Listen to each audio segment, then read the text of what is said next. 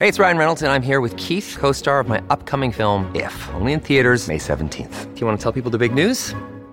All right, I'll do it. Sign up now and you'll get unlimited for $15 a month and 6 months of Paramount Plus Essential Plan on us. MintMobile.com/switch. Upfront payment of $45 equivalent to $15 per month. Unlimited over 40 gigabytes per month. Face lower speeds. Videos at 480p. Active Mint customers by 531.24 get 6 months of Paramount Plus Essential Plan. Auto renews after 6 months. Offer ends May 31st, 2024. Separate Paramount Plus registration required. Terms and conditions apply if rated PG. Welcome to the J3 University podcast. I am your host, John Jewett. And I am your co-host, Luke Miller. Our mission is to elevate the physique coaching standard and deliver the highest level of competitors to the stage. Let's jump into today's episode.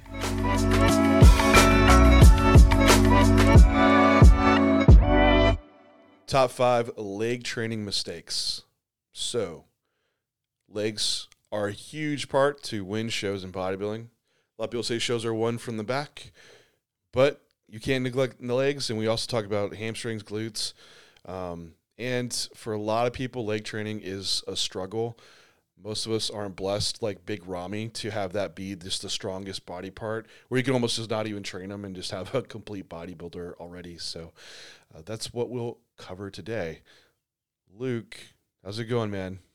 I'm good. I'm a little sleep deprived, so if I start slurring my words here together, just give me some grace. Yeah.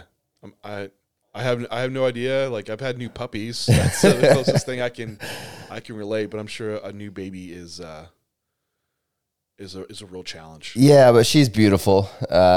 She came out a whopping 7 pounds 1 ounces and has a head full of hair. So she's a beautiful little baby. But she needs to learn how to sleep. I'm sure it'll level off at, I have no idea what I'm talking about. I'm just encouraging. I just want to encourage. Yes, it's going to get better. How's your prep going before we dive in? You're 20 weeks out, 21? Yeah, I'll be coming up on 20 weeks out. Yeah. So, no, going well so far. Just this past week was good to get back in town after moving my mom, which that was just like super high output, so I ended up dropping a bit of weight there, which is fine. Like, it was, yep.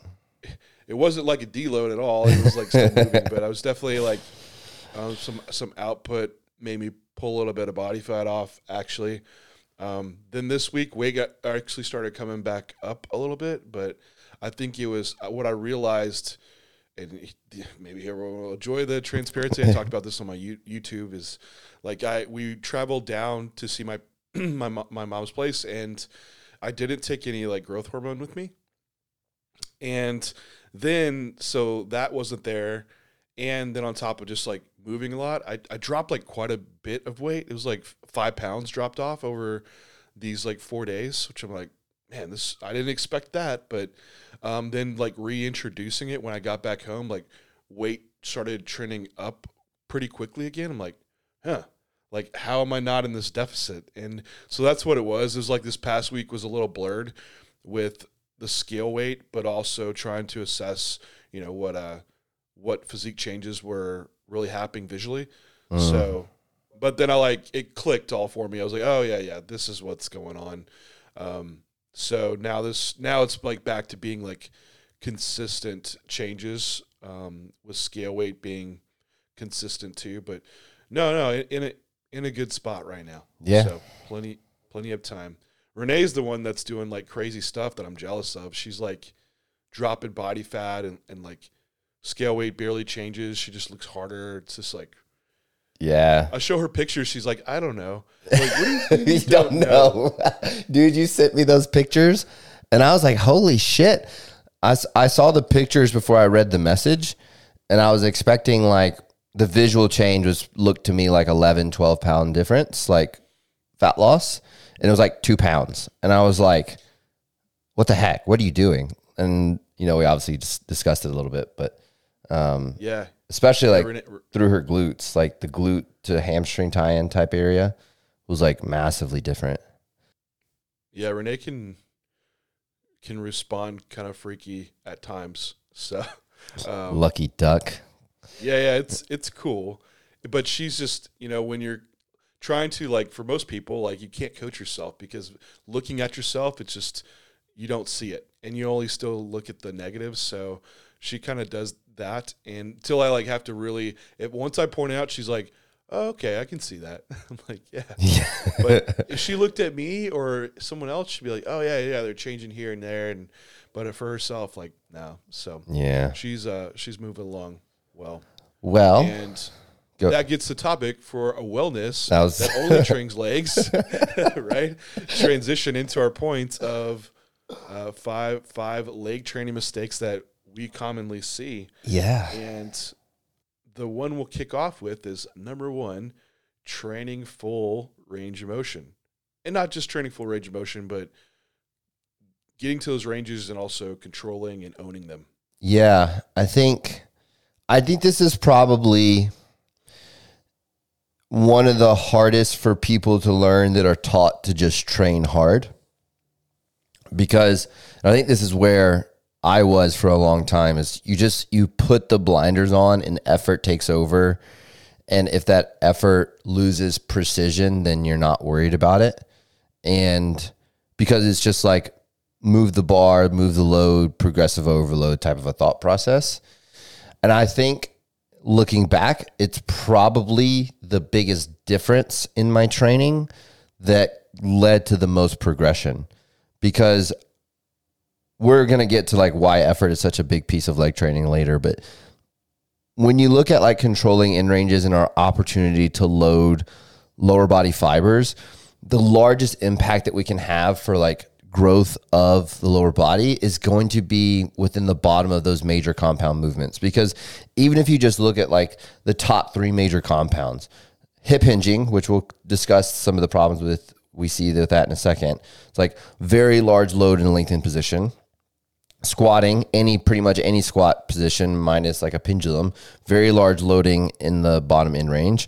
And then leg press, same thing, like the 45-degree leg press. So it's such a valuable position to gain leaps forward with the amount of total tension that we put on the target tissues, which we talked about in the hypertrophy one was, such a large portion of the total internal stimulus of mechanical tension that I think when you see like the bouncing off the bottom of the hack squat or the bottom of the leg press, it leads to such suboptimal stimulus for overall leg development.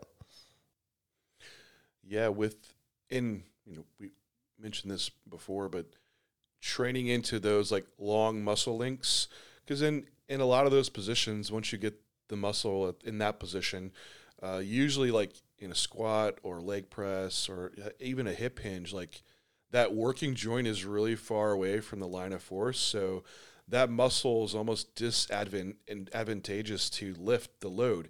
So you're really, really challenging that muscle, and it's having to create a lot of internal mechanical tension to make that joint move. And so that's when you're really going to have the greatest hypertrophy stimulus that can occur there. And so not getting into like the largest range of motion possible that you could control is really leaving progress on the table. So even though you're able to put more load on the bar and just cut a few inches short, it doesn't mean it's more stimulus internally. And I think that's what's so confusing when we talk about mechanical tension for many. You think, yeah, more load means more tension, and it doesn't. If you're cutting like the range of motion short, or you're just using momentum and stretch reflex to like bounce out of the bottom, it doesn't mean you're getting more tension in the muscle and challenging the muscle to work. Because that's really is bodybuilding. It's trying to make the lift nearly as hard as possible, that the load likely could be lighter, then over time you increase that load, but not just trying to lift the heaviest load possible. And that's when you turn into a powerlifter and not a bodybuilder. I think there's like an asterisk there of like injury management too, where you can really manage someone's proclivity to be injured if you're able to teach them the full control in the in ranges, right? Like we're all going to get like little dings and little niggles and that kind of stuff. It just comes with the territory of training hard. But as far as like chronic injuries, like tears and things along those lines, your ability to control these in ranges is going to allow you to stay away from that, because if you do it from the beginning, all injuries is load exceeding tissue tolerance. So the ability for the tissue to handle load. And there's a couple factors that go into that that's not for this podcast. But if we are controlling the in ranges, the likelihood that we're going to go into inertia taking us past that tissue tolerance is a lot less, because we've been there the entire time and we're taking load progressions with that as a constant.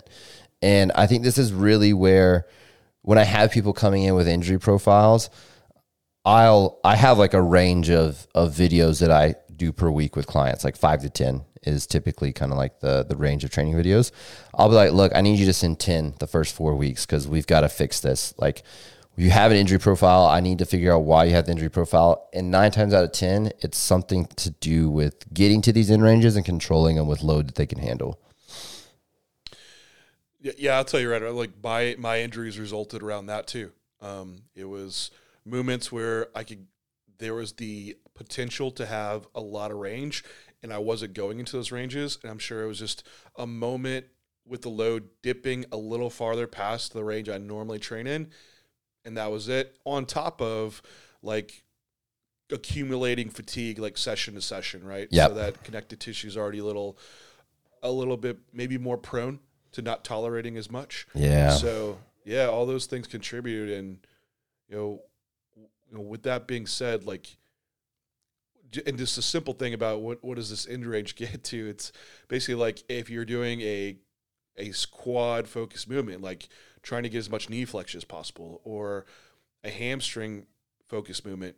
Hamstrings are a little different, but at least if it's a hip hinge, like trying to get the hip to flex as much as possible, while either maintaining the knee or keeping the hip flexed and bending at the knee. So, and same goes for glutes, right? Trying to get as much hip flexion as possible to get those full muscle links. And, you know, there can be transition points for people, like if you're trying to get into those ranges and you feel like you lack some stability and control. And that's when you get into exercise selection for like regression patterns, and where some of these things that, you know, people can like really battle on these about, like, say like banding a hack squat, like reverse banding it to where it lines a bit of the load in the bottom.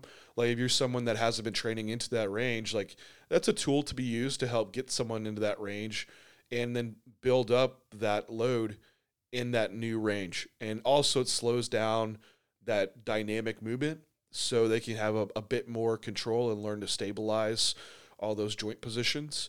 So I know things like that have application, but I agree, like from a safety and risk standpoint, like that's your best thing to do. It's not your safety prevention is not just stretching the muscle, just a stretch. Like, let me go stretch it out. It feels tight. Let me go foam roll it. Like, yeah, it absolutely has like an immediate like perception of reduced tightness, but really like to really gain range of motion and control those range of motion, you have to train in them and get stronger in them. And so that's really your biggest tool to be utilizing. Do we think we should now get to the second point? Yes. I was going to say that you brought up the sin against the hypertrophy guys with the band on the hack squat or the band in the squat pattern. Because like I love the trends we go through in the fitness industry. There was like a year and a half where everybody was banding their hack squat. And then now it's like the worst sin against the hypertrophy gods that you can do. But I think that does bring us to picking the right squat, right? Like I think, or picking the wrong squat being the issue that we see, because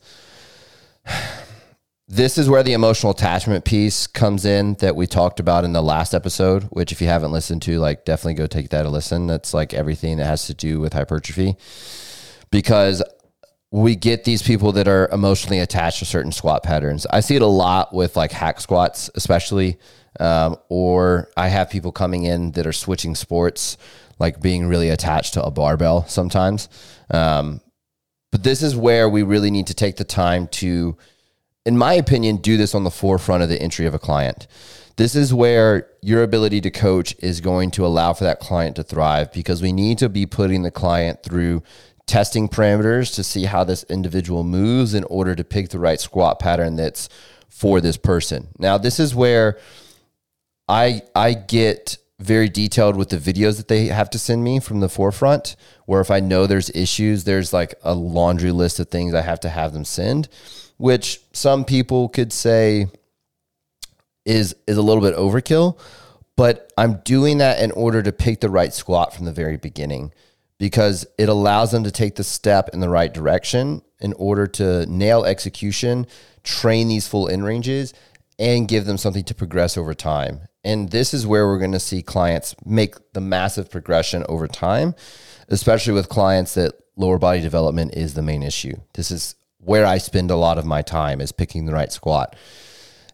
And what that does is it informs me of what the main limitations for that client are. And then it allows me to pick the other movements that fit according to those movement limitations. And so, like, just as a prime example, let's say someone like me who is lax in dorsiflexion has a tendency to move into a lot of hip travel with a squat position, and used to have hip issues as far as like the ability for femur to rotate, a couple other things. We're looking at someone who's going to need to be the furthest down the regression pattern on the squat pattern that they need to do. But then the secondary movements need to allow them to reach those end ranges where they can progress their ability to get into that bottom end range. And so this is where that whole program design starts to come into play, is just picking the right squat to drive the right stimulus. And so, and you can get into like why we're choosing these squats, like for which goal, but I think this is such an important piece of the initial consult part that's not done very often. And I think it's how we can take clients from having poor legs into really strong legs, is just getting that piece right.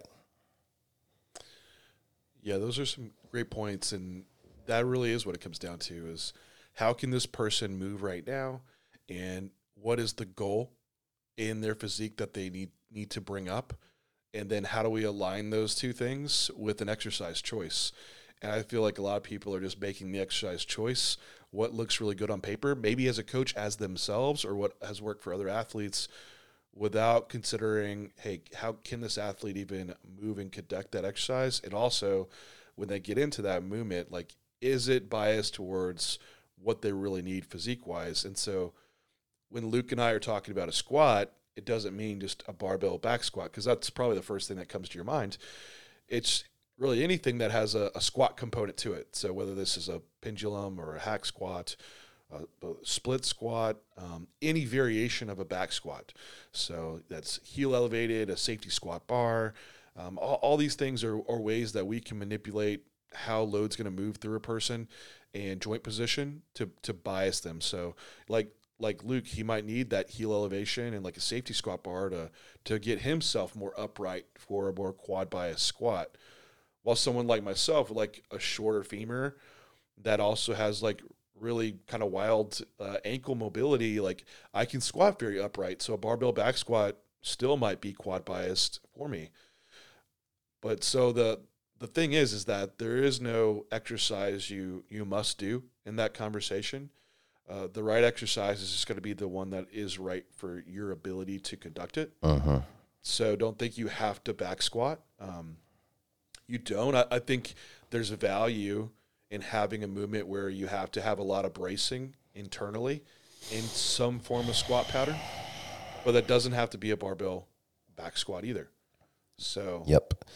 And that for that person, like you brought up, Luke, like if that person can't yet conduct that, then we should have some other movements that maybe challenge them and build that up. So I think the split squat could be a bit underutilized, because what like one trend was like we should always be in very braced movements for hypertrophy, like a hack squat or a pendulum, a leg press, which yes, like those have the greatest potential, but also for someone that didn't have like the ability to do that back squat, and maybe that was an injury that occurred, eventually as they get stronger in a hack squat, if that's not addressed, they're going to get injured again.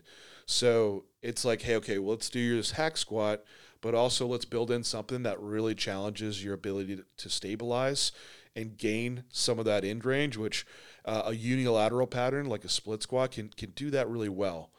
So those are, just conceptually some ways you might be progressing someone and trying to choose the right squat for them.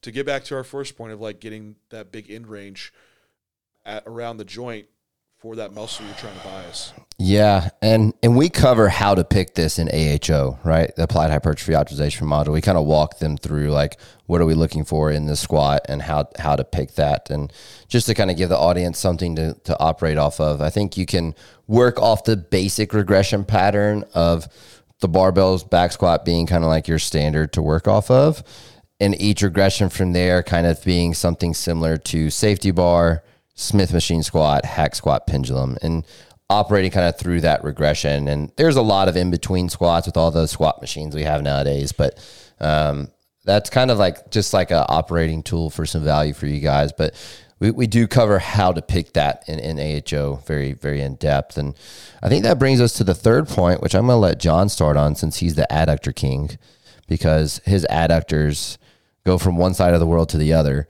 So I think we're going to let him start with the adductor. Number 3. Number 3 is not even training the adductors.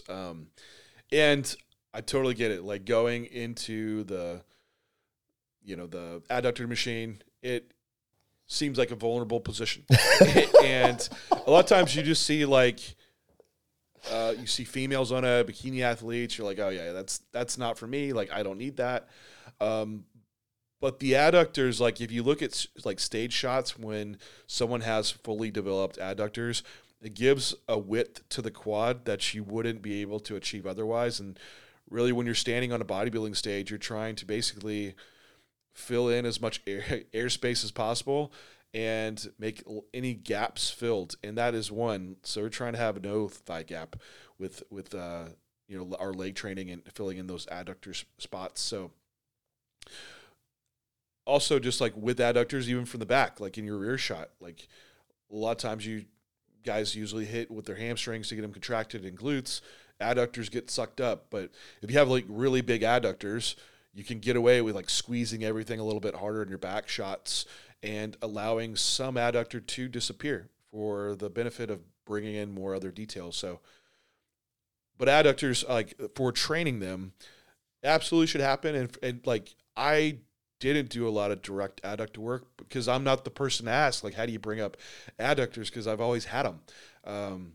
Consideration for when you're asking guys about that have amazing body parts, how to train them, probably shouldn't because they've always had them. So with adductors, it's you should definitely do them like direct training for most people. This is like the same idea of like my biceps are going to grow just through doing a lot of rowing. That's usually not the case, right? You also have to do some direct bicep work. Well, same thing. Like your adductors do function in your squat patterns, your leg press, especially split squat patterns. Yep. Even like when I powerlifted, I did a lot of like sumo stance, wide stance squatting. Like adductors come into a big role in those type of patterns. So when you're in a hip flexion, deep in a squat, especially a wider stance squat, adductors can contribute a lot in hip extension, so getting out of the hole. So they really get challenged in that lengthened end range position. But for a lot of people, that's just not enough. And to actually train them directly is what needs to happen. So when to train them is part of the question here. And it depends on really what you need. For one, are they that big of a priority? If they are, then put your priorities at the front of a session with the caveat that training adductors first in the session doesn't limit your ability to do the squat or the hip hinge next, because the adductors do have a pretty big role in stabilizing the hip through these movements. So if they're like really fatigued and get into a squat pattern, you can't control the end range of that really big movement, that could be risky. So I would want to just see like, hey, what's the next movement that person does? So if they move to like a hack squat that's real braced afterwards, like, okay, that would be fine. But if it's like a barbell back squat and they're doing adductor movement first, I probably wouldn't program it like that. I would probably then put it at the end of the session. But there's still a way you could probably get around that, where we could look at how we're moving volume, which I won't be a spoiler and talk about that yet. Thank you for listening to the J3U podcast thus far. We are very excited to announce that the Applied Hypertrophy module, our newest course on J3U, has just released. AHO is an extremely valuable asset for coaches and athletes who want to take their training and their clients' training to the next level. In the Applied Hypertrophy module, we take you inside the gym where we cover over 40 exercises with 5+ hours of video, every cue for every exercise, optimal and alternative movement choices for each muscle group, movement assessment techniques, and how to program these exercises for yourself and for your clients. Alongside the course, you will also receive our Exercise Index and Program Designer ebooks. For the next 3 days only, you will receive $100 off the course for a launch sale with the code AHO100. We look forward to joining you on the gym floor. Let's get back to today's episode.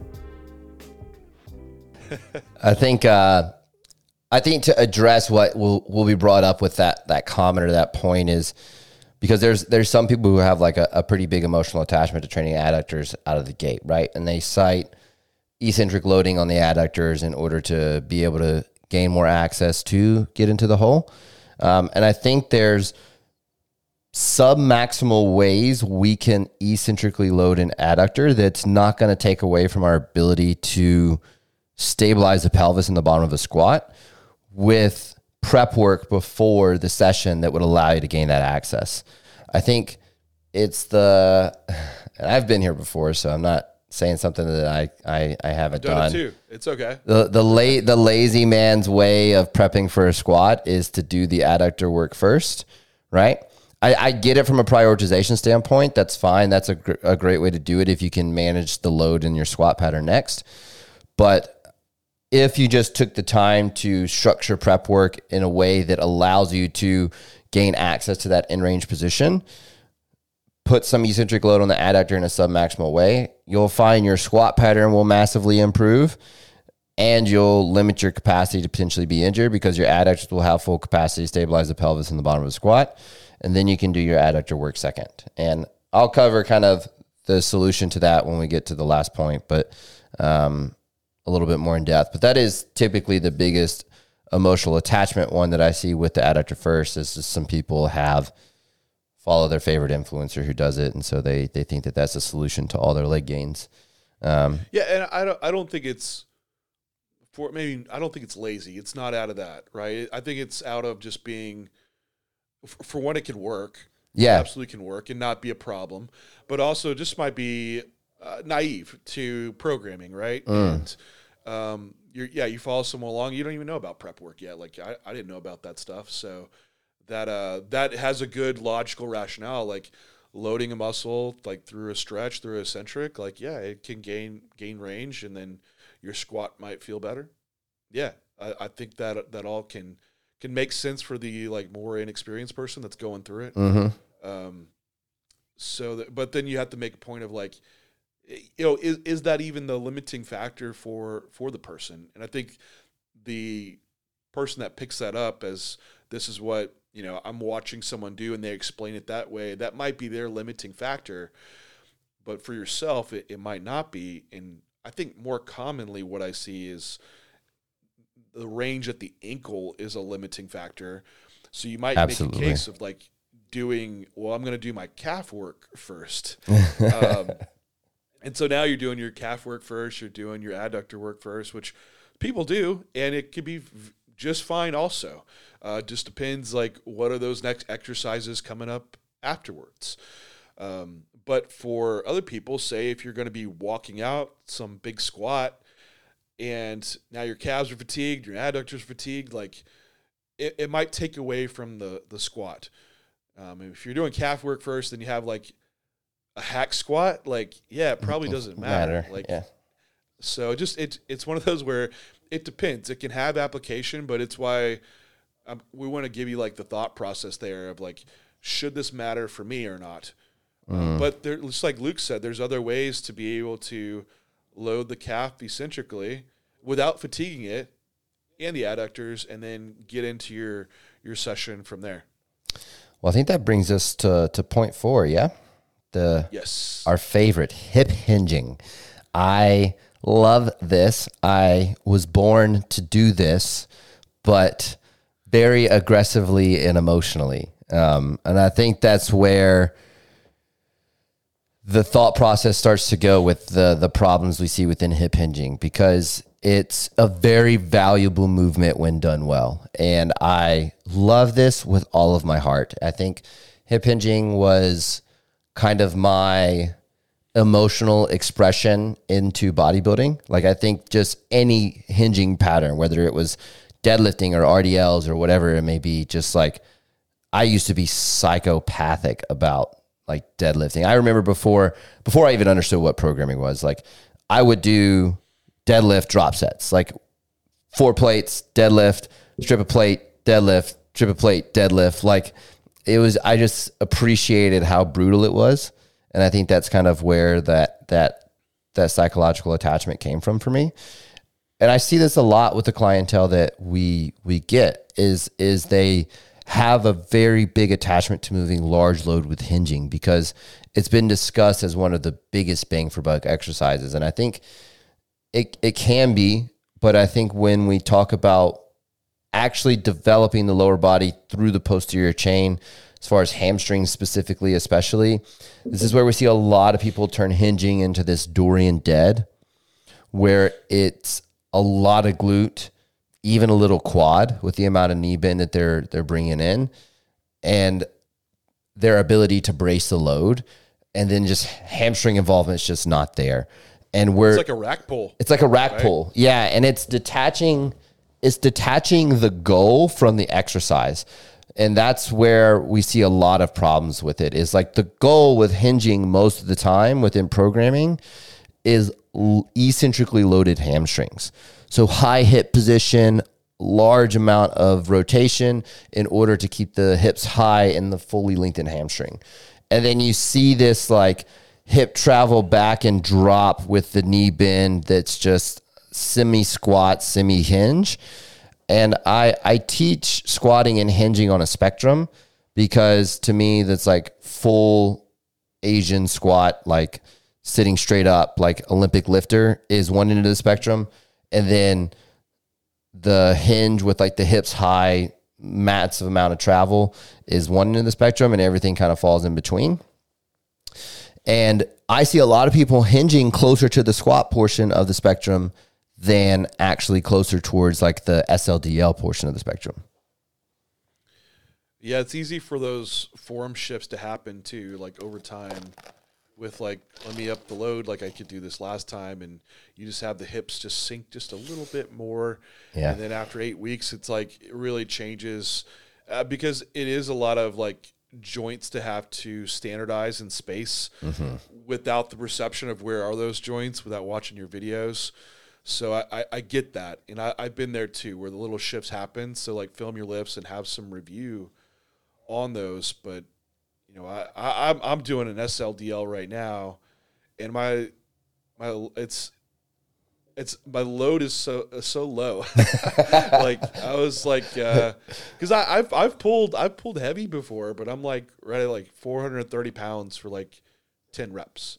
But they're very strict, like they're dead stop and very high hipped, which again, the point being like training the hamstrings in that end range. And I've had a lot of hamstring injuries doing RDLs because I would turn it into basically a rack pull and keep going up in load.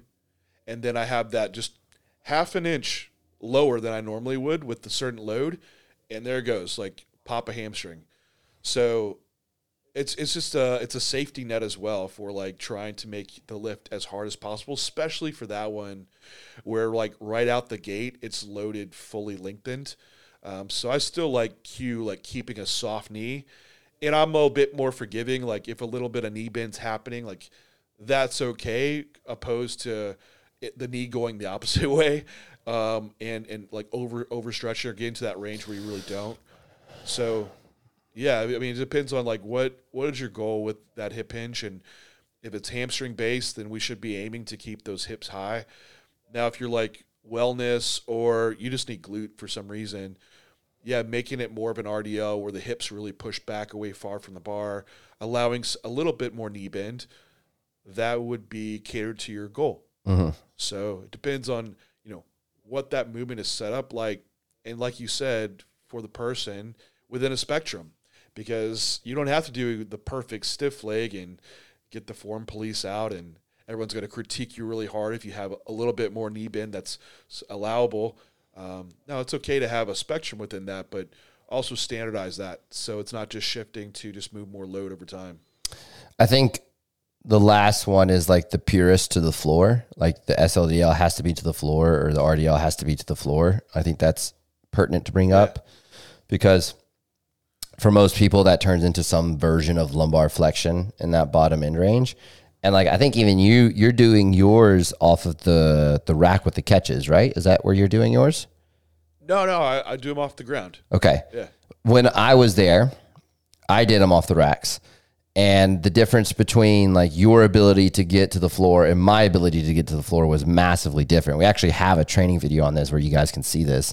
But this just even further goes to the point of when we talk about training full in ranges in the earlier point, this is very specific to each individual's capacity to move because I have longer femurs than John. I'm a little taller than John. And so me getting into a fully lengthened hamstring position is actually like a couple inches off the ground, where for John, it's actually getting all the way to the floor.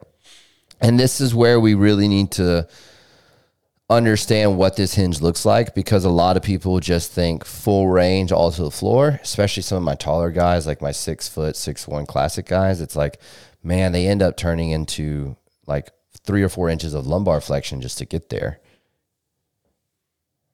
Yeah. I had a classic guy. We actually had a conventional deadlift in, and the last few inches, it just fell apart. And you could see, like, it wasn't even that it was cueing. It was more like structurally, it just wasn't going to happen. So it's like, let's just put it on blocks and like pull from those blocks.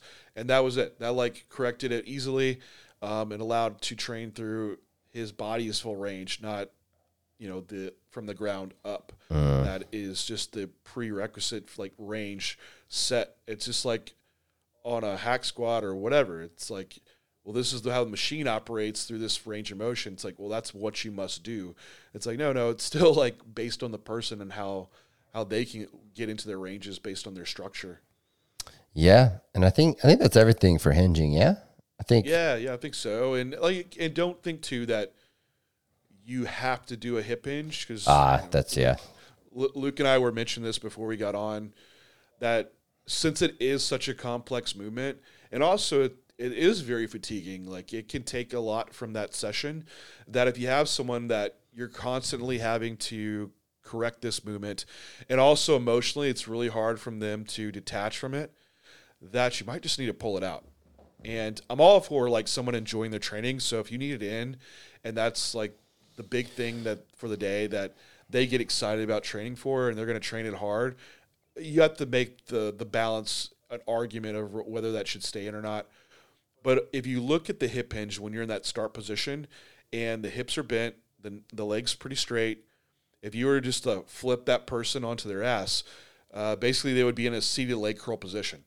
So a seated leg curl has great application to train the hamstrings fully lengthened, and you can suit that need for hamstring development, but also being in a much more brace pattern that won't be as overall fatiguing. So, if you have someone that has like, they're going to do a back squat and load the erectors on another day, you usually could program in like the seated leg curl and not necessarily need the hip hinge for like the erector work that you might be gaining from it. I agree. And so that last point. So going to point number, what are we on? 5. Right? Yeah. Yeah. Volume tolerability and how we should be adjusting volume around someone that is going to prioritize legs. And so this isn't just looking at exercise order, but also session order throughout the week. And for leg training, you can get a lot done within one leg session, but at some point, if that volume requirement for you, you need whatever 10 sets of quads and hamstrings or plus to do it all in one session, something's going to really get hit a lot with fatigue and really drop in ability to just keep performing at a high output level. So you might need 2 sessions for legs, and that's really common of how we program. 3 sessions might be possible if you're doing someone that's like the wellness competitor that only trains upper body once or not at all. So you can have a lot of this, volume allocated towards lower body, but that's the trade-off, right? So if you have this only so much money on the bank, you can only spend X amount here and there. You have to allocate it wisely, and sometimes you might not be able to spend as much towards upper body. And that's how you have to think about like how you're allocating volume. If you really need to bring up legs, they're a very fatiguing muscle group to train, and they also can easily build up a lot of fatigue. So having to pull back in areas and allocate volume there might happen. And I see that mistake happen a lot where people want to bring up legs. They add in more legs on top of already doing a full upper body at, maximum volume tolerance. And they just don't progress, and then they deload real quick. So having to pull back volume in upper and allocate it to lower is one thing that might happen. Yeah, I think within that too, like even just split structure setup is important, because this is something that me and you have gone back and forth on quite a bit, depending on where our training is at the time. And I remember we were discussing my program when I was kind of making that comeback from the fertility protocols. Like, I was downsized, trying to get back into the level of size that I'd had. So training legs twice a week, which hadn't happened much for me because of legs being a stronger body part, was splitting that volume up across the sessions from a compound movement perspective. And I think this is something that's very valuable. And then also timing those around rest days. Yeah. If it's something that's a big priority for you, in my opinion, a lot of those leg sessions should come after a rest day, because it is something that it requires a lot to go into and be able to continually progress, especially when the frequency is high. But when we look at splitting the volume up across the week, I really like splitting the compounds into 2 or 3 sessions. And what that may look like is, for someone who's like running an extremely specialized program, is you have 1 session built around the squat, 1 session built around the leg press pattern, and 1 session built around the hinge. Whether that's across 7 days or 8 days or 9 days is just going to be how you set up that split. And that's where you build each session off of. And I think when you're able to do that, each compound is so far towards the front that you're able to get a maximal amount of tension stimulus out of each pattern and be fully recovered by that next leg day. Because now you're not going in there and your leg days being this like 3-hour marathon that's just freaking exhausted, after where 2 or 3 days later, you still haven't fully recovered from that leg session. And then you're having to train legs again, and then it's just not the high quality stimulus. And so in order to do that, I do think there has to be an athlete that understands the ethos of training legs. And I think, John, you had a great way of putting the prerequisite for training legs that you could share with the audience. Yeah, it's because we talk about volume, and what I don't want is someone just to go, let me just add in more volume. Yeah. Because I think there are plenty of people that can train insanely hard and they need to get pulled back. There's also people that, for leg training, it's the one where many people aren't pushing it close to that proximity of failure. There's just a lot left on the table, and far enough from even like, we would talk like reps in reserve, like 2 reps in reserve, like that's still a really hard set. Some people are like 5 reps in reserve and not getting even close to like these stimulating reps. So to get pushed, and you need someone there that can show you the way. And it's my analogy is like, kind of like 2 virgins getting together to get it on. And it's like, Yeah, we think that was great. I don't know. But you pair that version up with the well-experienced bedroom athlete, then they're going to be like, oh, wow, that's what that's really supposed to be like, right? So if you have a training partner that knows the way and knows what failure is, knows what hard training can guide you into that, that's a huge value. So it's almost, is the value training hard, or is the value like having a training partner? Well, the training partner depends. But to really have guidance into getting that volume to really high quality for leg training, there's so much value in, and that it's going to take you very, very far.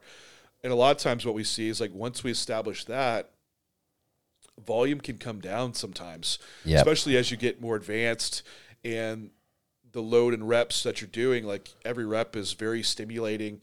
You can use less sets. So, but to achieve that, yeah, you have to have the prereq of being able to train the set hard to begin with.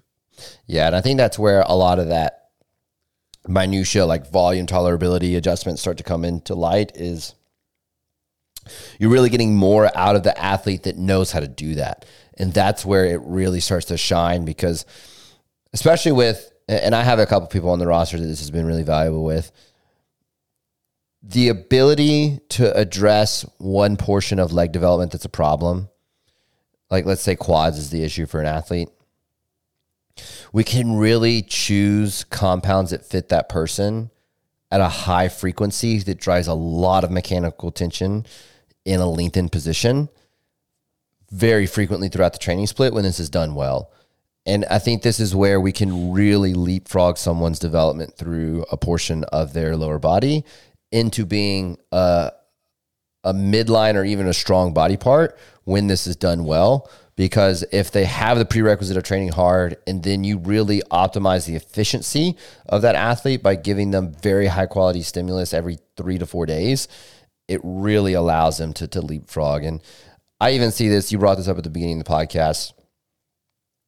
They say back shots win shows, and the biggest issue a lot of people have is like glutes and hamstrings being in. A lot of times from a condition standpoint, that's a development issue. It's not that they didn't diet hard enough. And what is going to allow that individual to fix that development issue relative to the rest of their physique is high quality stimulus at as high a frequency as possible, and keeping that within a volume tolerability range that they can recover from. That's where I see a lot of these lower body issues fixed, especially when the athlete knows how to get there. It's just directing them in the direction they need to go. Yeah, I completely agree. And I think that wraps up our 5 points to leg training. And yeah, if you want to learn more on your ability to move and what exercises you should be choosing, then when choosing those exercises, how should you set them up?